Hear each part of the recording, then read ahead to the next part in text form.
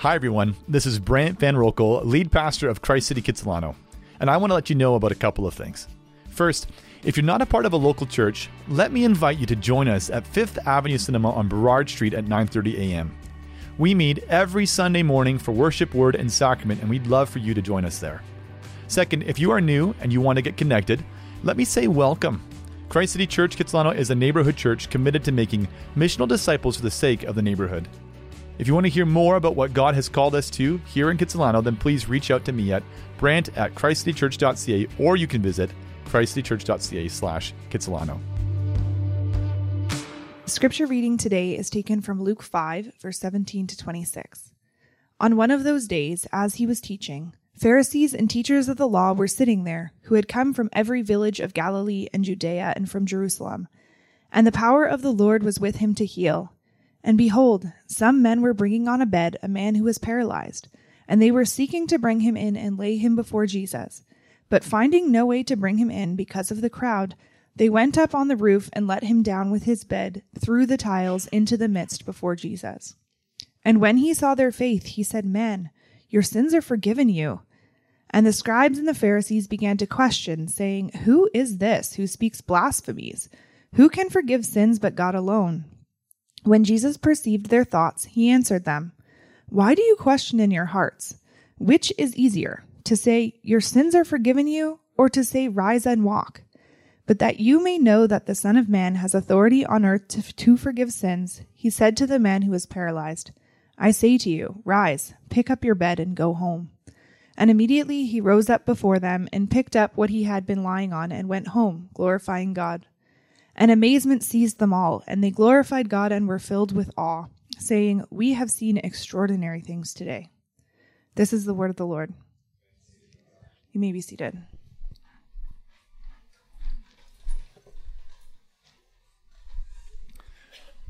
And as you're seated, let me invite you to pray with me for the Lord's help as we look to his word. God, we come before you, and we come knowing and trusting that you are a good God, that you love us, that you want to help us. And we pray for that help. We pray that you would help us now by the power of your Holy Spirit to see wonderful things in your word, to be grown in our understanding and appreciation, and even in our own experience of your goodness as you show it to us in the person and work of Jesus Christ. God, I pray for those that don't yet know you here in this congregation, and those that have just come in curious about you for the first time, whatever the reason might be. Lord, would you work in their lives? Would you start to show them that maybe you're a little better than they thought you were? Lord, that you would draw them to yourself, to be saved, to be filled with worship and adoration of Jesus. We ask this in Jesus' name. Amen. Well, we are in our third sermon in our series this morning called The Goodness of Jesus. And we're in this series called The Goodness of Jesus because we have a problem. You have a problem this morning. I have a problem this morning. And our problem is this. You and I live our lives constantly searching and striving and looking for ways to satisfy our heart's desires. We go about our lives looking and searching and striving for this satisfaction, kind of like the hamster on the wheel. We're running and running and running, and we find that that thing we're looking for is elusive. We don't get very far. We don't get to the satisfaction that we're aiming at, no matter what we're looking to find it in. Some of us chase the satisfaction and the fulfillment that our souls long for by striving after more money, cash, right? It'll work. It'll fill me up. It'll make me whole. Some of us do it by putting all of our hope for a fulfilled life in a relationship. We look at a particular person. We think if only I were with them or had that friendship or whatever, then I'll be happy. Some of us do it in a career, looking to climb the ladder. When I get to that next level, it'll be enough. Some of us do it in academic achievement. Hey, if I only finish my undergrad, it's going to be awesome. And then if I get the grades that I want and I get to the next program, then finally I'll have it. And then, and it stays elusive. Still, others of us are just more simple. We like it straightforward. Give me comfort and give me pleasure. If I can find those things in various ways, then I'll be happy and I'll be satisfies. But the more that we look, the more we're just trying to strive to find the thing that will fill the hole in our heart and satisfy our desires. And the problem we have is that we weren't made for any of the things I've just described. You weren't created, you weren't made lovingly by a good God to find your fulfillment in those things. The Bible teaches that all our capacity for love and for desire was meant to be satisfied in one place above all. You know what that is? It's in relationship with the incomparably good God who loves us and who made us. It's to find our lives and our hearts and our desires satisfied in who he has revealed himself to be in the person and the work of Jesus Christ. You know, the good news this morning is that this God who made you and loves you, he wants to give himself to you. He's not trying to stay distant. He wants to bring you to himself so you would know the goodness of Jesus. And that's why we're in this series, to know the goodness of Jesus. Because all we need more than anything is to be found as worshipers, knowing him and adoring his preeminent goodness. Having our hearts arrested from all the wrong things we're trying to plug into the hole to find the satisfaction, and taken away from those things and then fixed instead and focused on the one that we were created for. That's why we're in this series. We'll be looking at the goodness of Jesus. And like I've said before, he's so much better than you yet realize. I promise you, I don't care how long you've been walking with Jesus. It's been 50 years. You still don't know how good he is. I don't care if you just walked in here, like I said, in curiosity and you've never really given him much thought. He's better than you realize. And something for us this morning then in this passage, because this morning we're going to look at another beloved story from the life of Jesus to see his goodness. This time from the Gospel of Luke, and Luke chapter 5, and the story of the healing of the paralytic. In this story where we see this paralyzed man who gets healed by Jesus, we'll see Jesus' remarkable goodness in three ways. First, in the way that he has mercy towards the outcast. Second, in the way that he has wisdom, great wisdom towards all who oppose him. And in his glory as our great God and Savior. So these three things we're going to see the goodness of Jesus. And we'll start in point 1. But as we start, we need to know the context. Our story takes place after Jesus was baptized in our first sermon in this series. It takes place after Jesus went out into the wilderness in the second series that Jonathan preached last week. And then after Jesus is tempted in the wilderness, he goes into a period of his ministry where he taught in the region of Galilee, taught and healed. And our story happens at a time when this news about Jesus' goodness is starting to spread like wildfire. And Luke talks about this just before the passage that Alicia read in chapter 5:15, and he writes this. But now even more, the report about Jesus and Jesus' goodness, it went abroad. And great crowds gathered to hear him and to be healed of their infirmities. All right, so great crowds, they're hearing about Jesus. They're coming in droves to see Jesus. And that's when our story takes place. So let's keep reading in verse 17. On one of those days as he was teaching, Pharisees and teachers of the law were sitting there who'd come from every village of Galilee and Judea and from Jerusalem. And the power of the Lord was with him to heal. And behold, some men were bringing on a bed a man who was paralyzed. And they were seeking to bring him in and lay him before Jesus. But finding no way to bring him in because of the crowd, they went up on the roof and they let him down with his bed through the tiles into the midst before Jesus. And when he saw their faith, he said, "Man, your sins are forgiven you." Now the good translation for that use of man would be friend. Friend, your sins are forgiven you. And the first thing we need to understand in this passage is that life as a paralytic in the first century in Judea did not mean that you just couldn't walk. Life as a paralytic at the time of Jesus meant that you were an outcast in society. In the law, in the Jewish law, you couldn't be a priest. In this little breakaway sect called the Qumran community, you couldn't be admitted into the community at all. And in daily life for the common people, you were on the margins. You were pushed out of regular community life. So when we read verse 19, we need to read it a little bit more pointedly than I think we're accustomed to reading it. 19 says this, but finding no way to bring him in because of the crowd. We need to read that not just that the crowd is really, really, really big, because after all, they made it to the top of the house, right? They got there. But that the crowd was actively keeping this paralyzed man from Jesus. They didn't want him to come near. He didn't belong near Jesus, and he was on the outside of society. So we're going to keep you over here and not bother us with Jesus in here.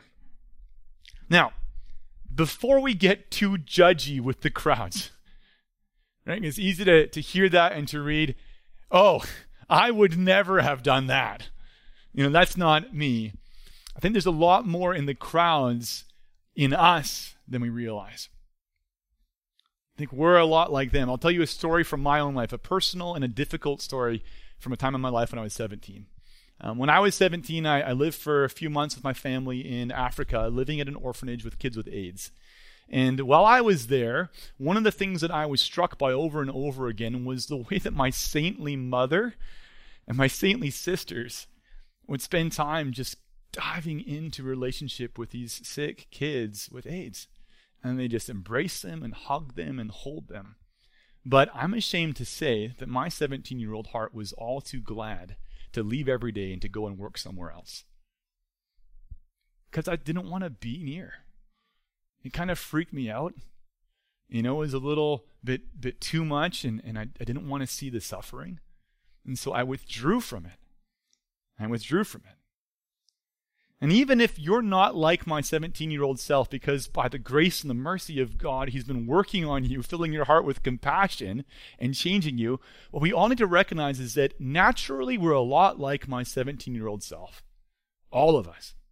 Naturally, who we are as human beings are people that do not move close to the physically and obviously suffering and diseased and disabled. We're those that withdraw from them in our sin. That's who we are naturally speaking. That has to be overcome in us to be changed in us. And I bring that up because Jesus' incomparable goodness is so often seen in the Bible by the contrasts, by the way that his incomparable goodness is contrasted from us in our sinfulness.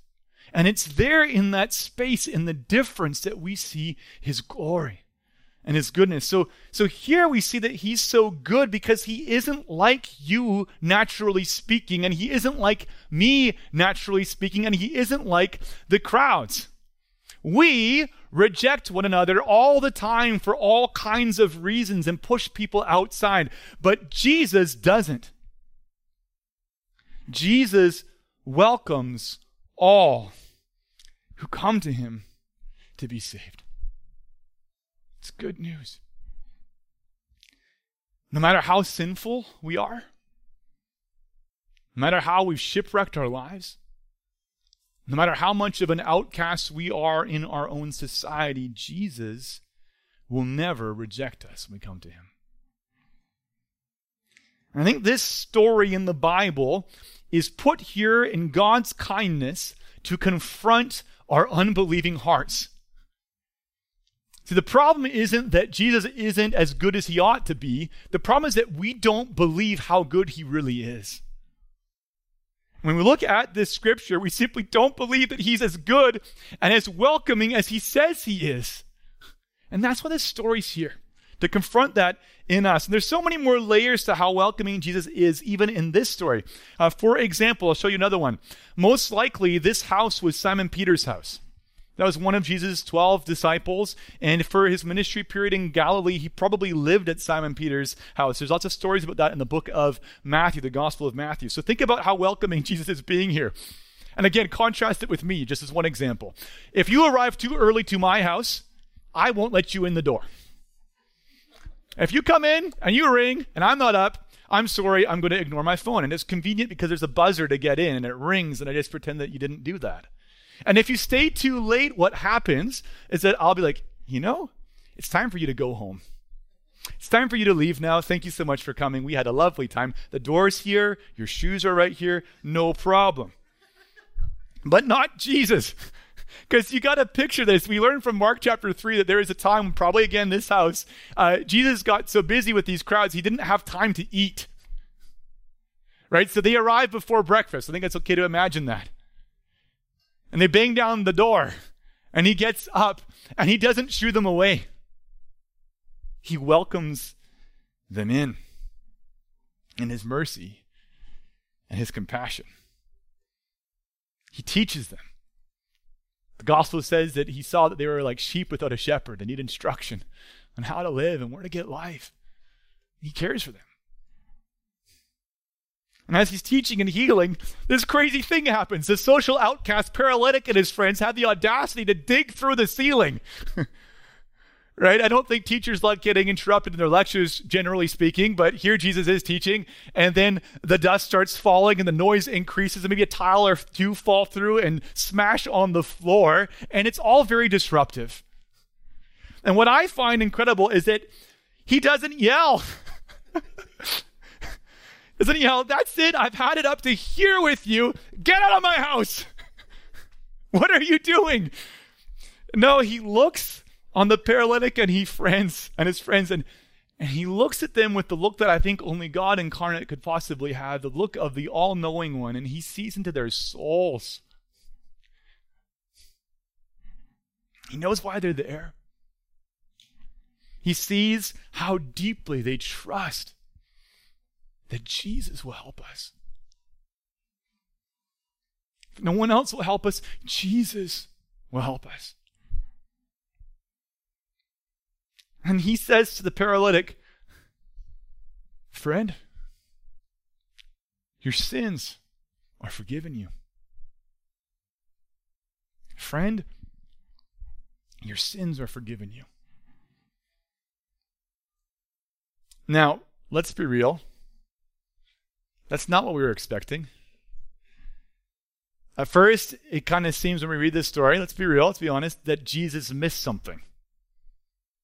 Right? Like his friends are like, hey, that's real cool, Jesus. Thanks a lot. Thanks a lot. But also there's this mat and he's lying down still. Could you maybe deal with that too? Like the healings, the forgiveness is great and all, but can you deal with this? It feels like Jesus missed something. But again, it only feels like he missed something because we don't yet realize how good Jesus is. It only feels like he missed something because we haven't yet realized that God in his goodness never gives second best gifts. God in his goodness only ever gives first best gifts. It's who he is. And we think that he missed it because we don't understand sin. We don't understand that sin, far from being a secondary problem in our lives, is our primary problem. I was thinking about this and something that happened to me last summer. Last summer, I'm out there in the garden. I have this big deck and I'm trying to work on the garden. There's lots of planter boxes and I started to notice that there were ants. So I put some ant traps out to deal with the 5 or 10 ants that I saw. And they increased, and I saw more, and eventually a couple of them started coming to the threshold of my house. But oh my goodness, what's going on? Bought some ant spray it liberally over everything. But it wasn't until I took my planter boxes apart and removed the ant colony that was hundreds of thousands strong, load by load, into my elevator and into my van to dump it into the forest of Spirit Park, that I solved my ant problem and that my garden began to flourish again, free from all the corrupting influence of ants eating everything that I was growing.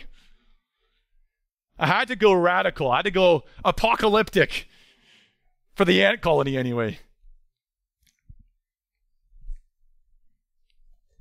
But similarly, unless we deal with sin that's at the root of our problems, every healing and every temporary solution in our lives is just ant spray on the surface. Just think about the paralytic. What would have happened if Jesus just healed him? Well, he would have been healed. He would have walked home by himself. He would have gone to bed unforgiven by God. He would have gone to bed and woke up the next morning unchanged by the mercy and the love and the grace of God that only forgiveness can bring. And then one day he would have died again. And he would have died without the hope of resurrection life with Jesus Christ. And then after death, he wouldn't have entered into this resurrection life and relationship with God. He would have entered into the judgment of God and be condemned for his sin. You see, sin isn't a secondary problem. It's a primary problem. And because Jesus said those words, your sins are forgiven you, what happened was that in that moment, Jesus welcomed this sinful man who was separated from relationship with God and his goodness back into relationship with God in his goodness. And because of Jesus' forgiveness, the paralytic would one day be united to Jesus by the power of the Holy Spirit after Jesus had died and been raised again and ascended to the Father and poured out his Holy Spirit onto his church. And in that moment, he would have been filled with the everlasting and unstoppable power and life of God Most High, taking up residence in his life, changing him, altering him, preparing him for eternity with God. A life so powerful and unstoppable that there would be a day that would come when together that paralytic with us who have trusted in Jesus will together be raised with Jesus Christ. Raised when Christ returns to live in a world forever free from sin and from suffering and death. So in this way, even before the paralytic was healed, the paralytic received the greatest gift that Jesus could give. When he looked at him and said, friend, your sins are forgiven you. So I don't know what you're going through today. And I don't have the solution to all your problems. But I do know a Savior who won't turn you away if you come to him. I know one who won't reject you no matter how badly you've screwed up today or this week or in your life. One who sees into the depths of your soul, and even though he sees what's really there remarkably, he still passionately loves you. One who is able to save you from your own sin and its consequences. So the question I have for this morning is this: won't you come to Jesus? If you need a friend to carry you, can we be that friend for you? We'd love to pray with you. We'd love to bring you into his presence, that you would know his forgiveness. Now, I mentioned that Jesus' popularity has been growing at this point in his ministry when the story takes place. But with that popularity, opposition has also begun to increase. And it's in the context of this increasing opposition to Jesus that we see the next astonishing thing about Jesus' goodness. And that leads us to our second point, the goodness of Jesus' wisdom towards those who oppose him. So look at verses 21 to 24. And the scribes and the Pharisees began to question, saying, who is this who speaks blasphemies? Who can forgive sins but God alone? And when Jesus perceived their thoughts, he answered them, why do you question in your hearts? Why do you question? Which is easier to say, your sins are forgiven you, or to say, rise and walk? But that you may know that the Son of Man has authority on earth to forgive sins. The Son of Man, by the way, if you don't know, that's Jesus, one of his favorite ways to refer to himself. So he's saying that you may know that the Son of Man, that's me, Jesus, not me, Jesus, him, Jesus, has authority on earth to forgive sins. That he turns to the paralytic man, I say to you, rise, pick up your bed and go home. This is the first episode in Luke that features the scribes and the Pharisees. And if you've read any of the gospel stories, any of the four gospels, Matthew, Mark, Luke, or John, you know that the Pharisees are a key character as a whole in the story. And this is the first time Luke mentions them. And in fact, Luke made sure that we'd see that they're around by writing at the beginning of the narrative in verse 17.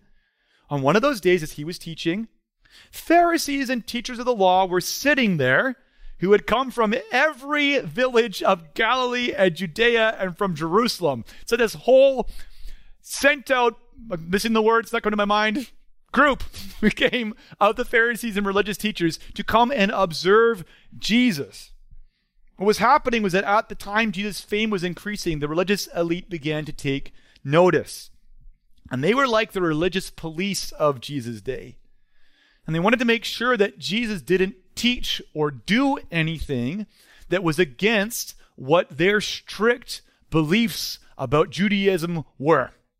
Jesus can't step left, he can't step right. You've got to stay right exactly in line or we will get him.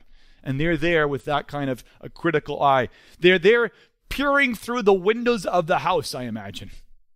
Big open windows, looking through, just observing everything that's happening to make sure it goes okay. And they see Jesus do this crazy thing. They see him tell the paralytic, your sins are forgiven you. And they're outraged. They're outraged. The scribes and the Pharisees, verse 21, began to question, saying, who is this who speaks blasphemies? Who can forgive sins but God alone? It's a good question.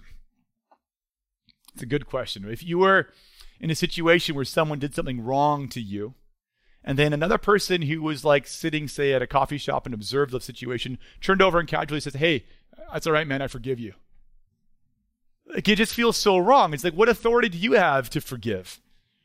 Only the offended party can forgive. So who is Jesus getting in the way here and saying this paralytic's man is forgiven?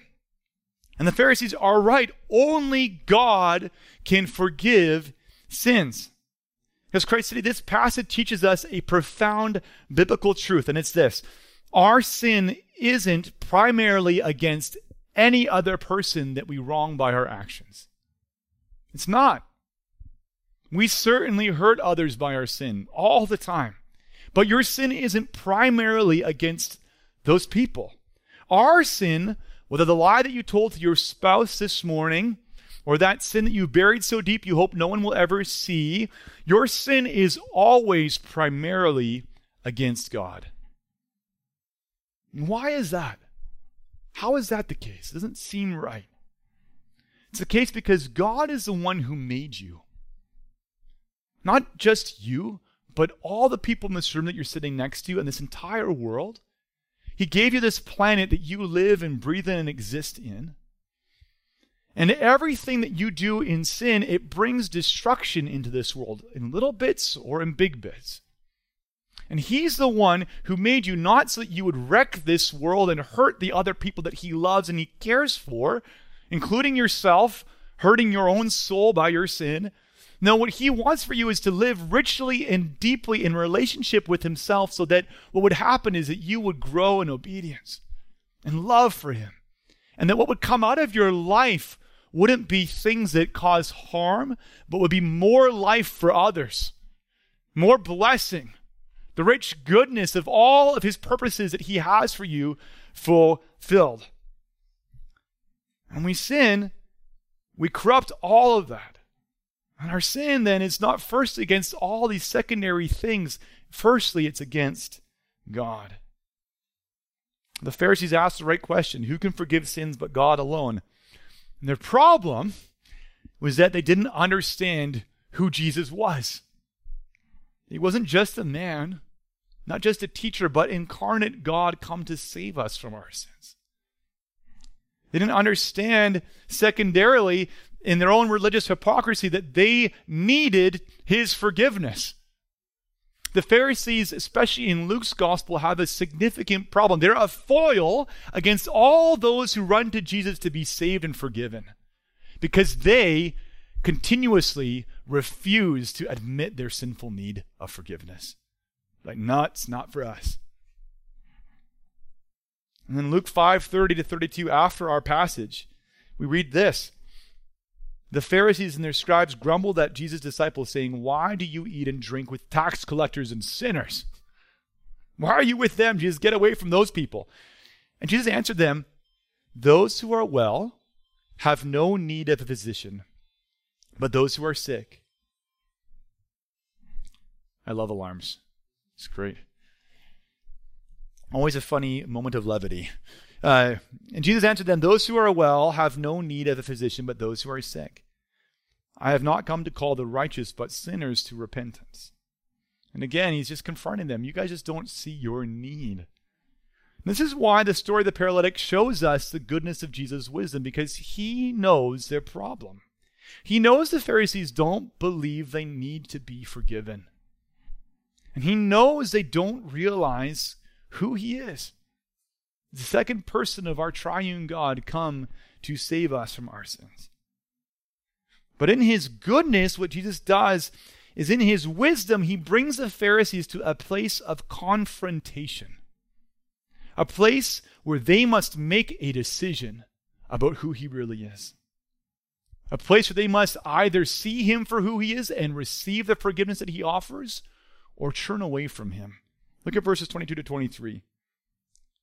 When Jesus perceived their thoughts, he answered them, "Why do you question in your hearts? Which is easier to say, 'Your sins are forgiven,' you, or to say, 'Rise and walk'? That you may know that the Son of Man has authority on earth to forgive sins."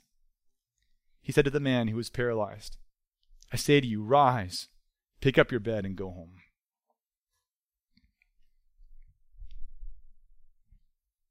You see, Christ City, Jesus, in his wisdom, confronted the Pharisees to give them an opportunity to turn to him for salvation. It's the kind of God that he is. In Christ City, Jesus is so good and wise that he knows your hearts too, just like he knew the hearts of the Pharisees before they spoke. He knows your doubts and he knows your struggles. He knows your hesitancy to come to him, to trust him as the Savior that he is.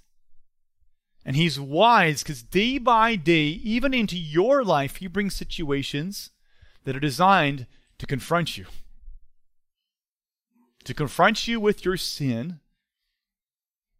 Situations to draw you to himself, to be forgiven. To draw you to himself, to be forgiven, and best of all, in that place of forgiveness, to be brought back into the satisfaction of joyful relationship with him.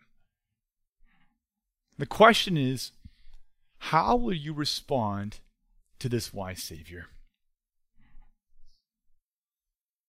Will you resist his wise and loving confrontation? Or will you respond to him in trust? I want to encourage you, don't see these situations that you resist as just bad things. See the loving hand of God in them meant to draw you to himself, to know more of the richness and the goodness and the mercy that's in Jesus. See, he wants your eternal good. That's who he is as Savior. And that leads us to our last point, the point we see in the story of the paralytic, Jesus' remarkable goodness in his glory as our Savior God. So our third point, his goodness and his glory as our Savior God. Look at verses 25 to 26. And immediately Jesus rose up before them, the paralytic, rose up before them and picked up what he'd been lying on and went home glorifying God. And amazement seized them all, and they glorified God, and they were filled with awe, saying, "We have seen extraordinary things today." Just unbelievable things. And Jesus' words, the paralytic was healed immediately, and the crowds glorified God. They're filled with awe. I think, in other words, they worshiped God. They gave him praise and thanks as God deserves. And that is exactly the right response that comes from an encounter with Jesus. You see, Jesus was God incarnate come to earth for a purpose.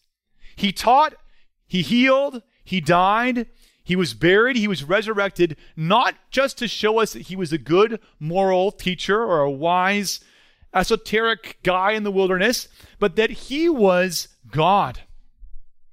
To show us the goodness and the glory of God himself, who has come to us in his tender mercy to deliver us from all the suffering that we have in our lives due to our slavery to sin.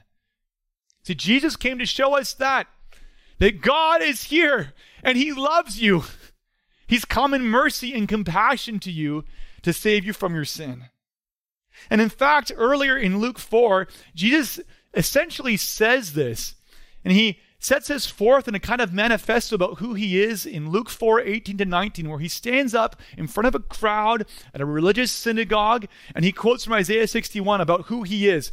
Opens the scroll, looks up the crowd, and says this, "The Spirit of the Lord is upon me, because he's anointed me to proclaim good news to the poor. He sent me to proclaim liberty to the captives and recovering of sight to the blind, to set at liberty those who are oppressed, to proclaim the year of the Lord's favor." So guys, I'm here. I'm here. God has come to rescue and deliver you. Notice the words that he said. Jesus came to proclaim liberty to the captives. Captive to what? To slavery? Well, yes, but slavery to sin.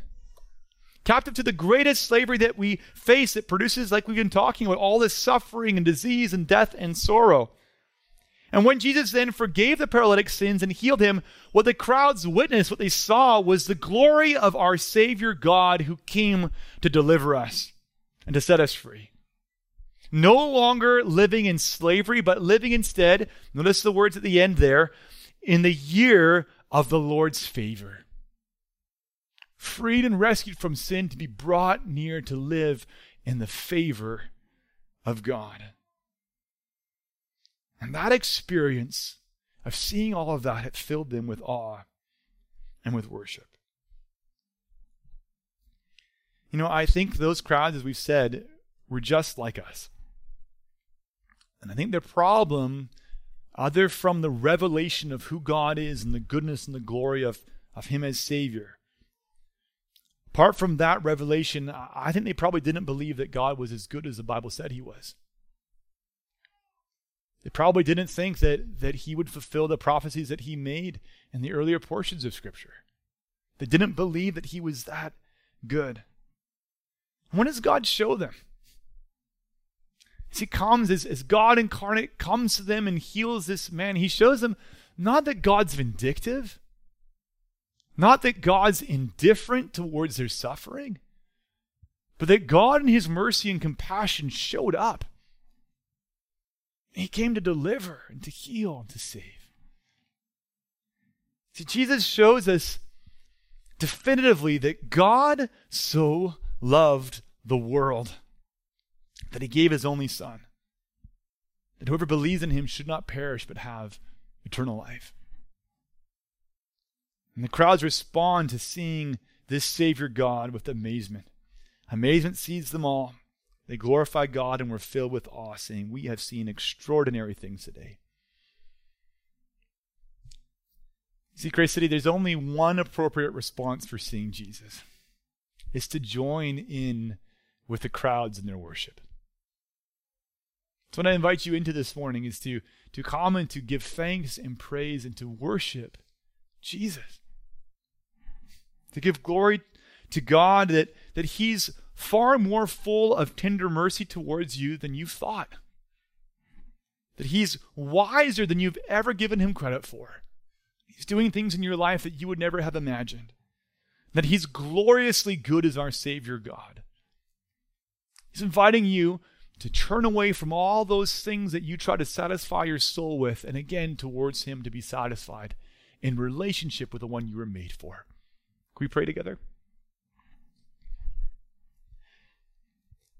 Yeah, God, we come to you and we confess we're just like those that the prophet Jeremiah describes who are thirsty, and yet we dig out holes for ourselves in the desert that just get filled up with dust, and we think, oh, this will satisfy my soul.